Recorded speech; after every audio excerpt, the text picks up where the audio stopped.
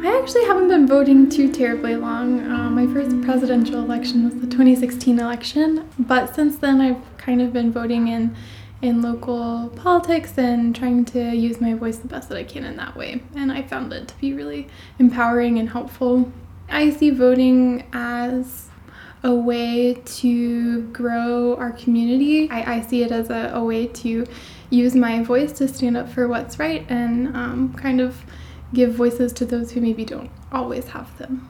I see voting as an integral part of community-wide growth, and without voting and without having people share their opinions, I think that we're gonna just keep staying where we're at. So I think if we want to see some progress, we gotta go vote.